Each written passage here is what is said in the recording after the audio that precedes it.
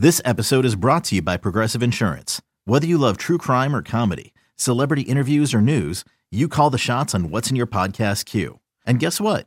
Now you can call them on your auto insurance too with the Name Your Price tool from Progressive. It works just the way it sounds.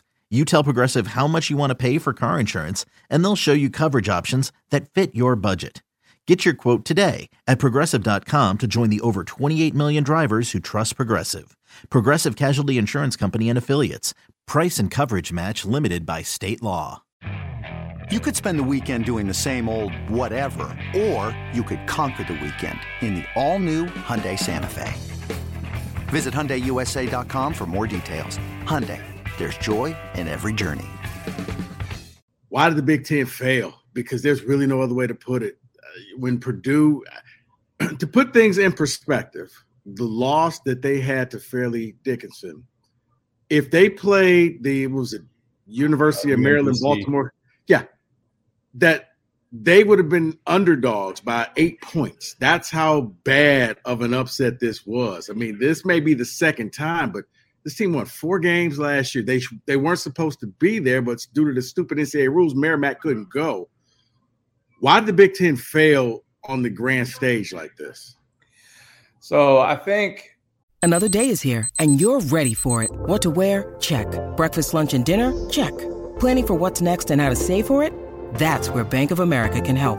For your financial to-dos, Bank of America has experts ready to help get you closer to your goals. Get started at one of our local financial centers or 24/7 in our mobile banking app. Find a location near you at bankofamerica.com/talktous. What would you like the power to do? Mobile banking requires downloading the app and is only available for select devices. Message and data rates may apply. Bank of America NA, member FDIC. of the 8 teams that we got, technically only 2 are supposed to advance. Now, obviously, Purdue losing the way that they lost, there's no excuse for that. You know, I thought they would lose in the second round. I definitely didn't think they would lose in the first.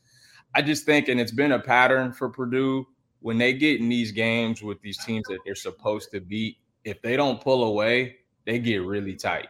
And we saw it against North Texas. We saw it against St. Peter's, and we saw it against Fairleigh Dickinson. For whatever reason, they couldn't push it out.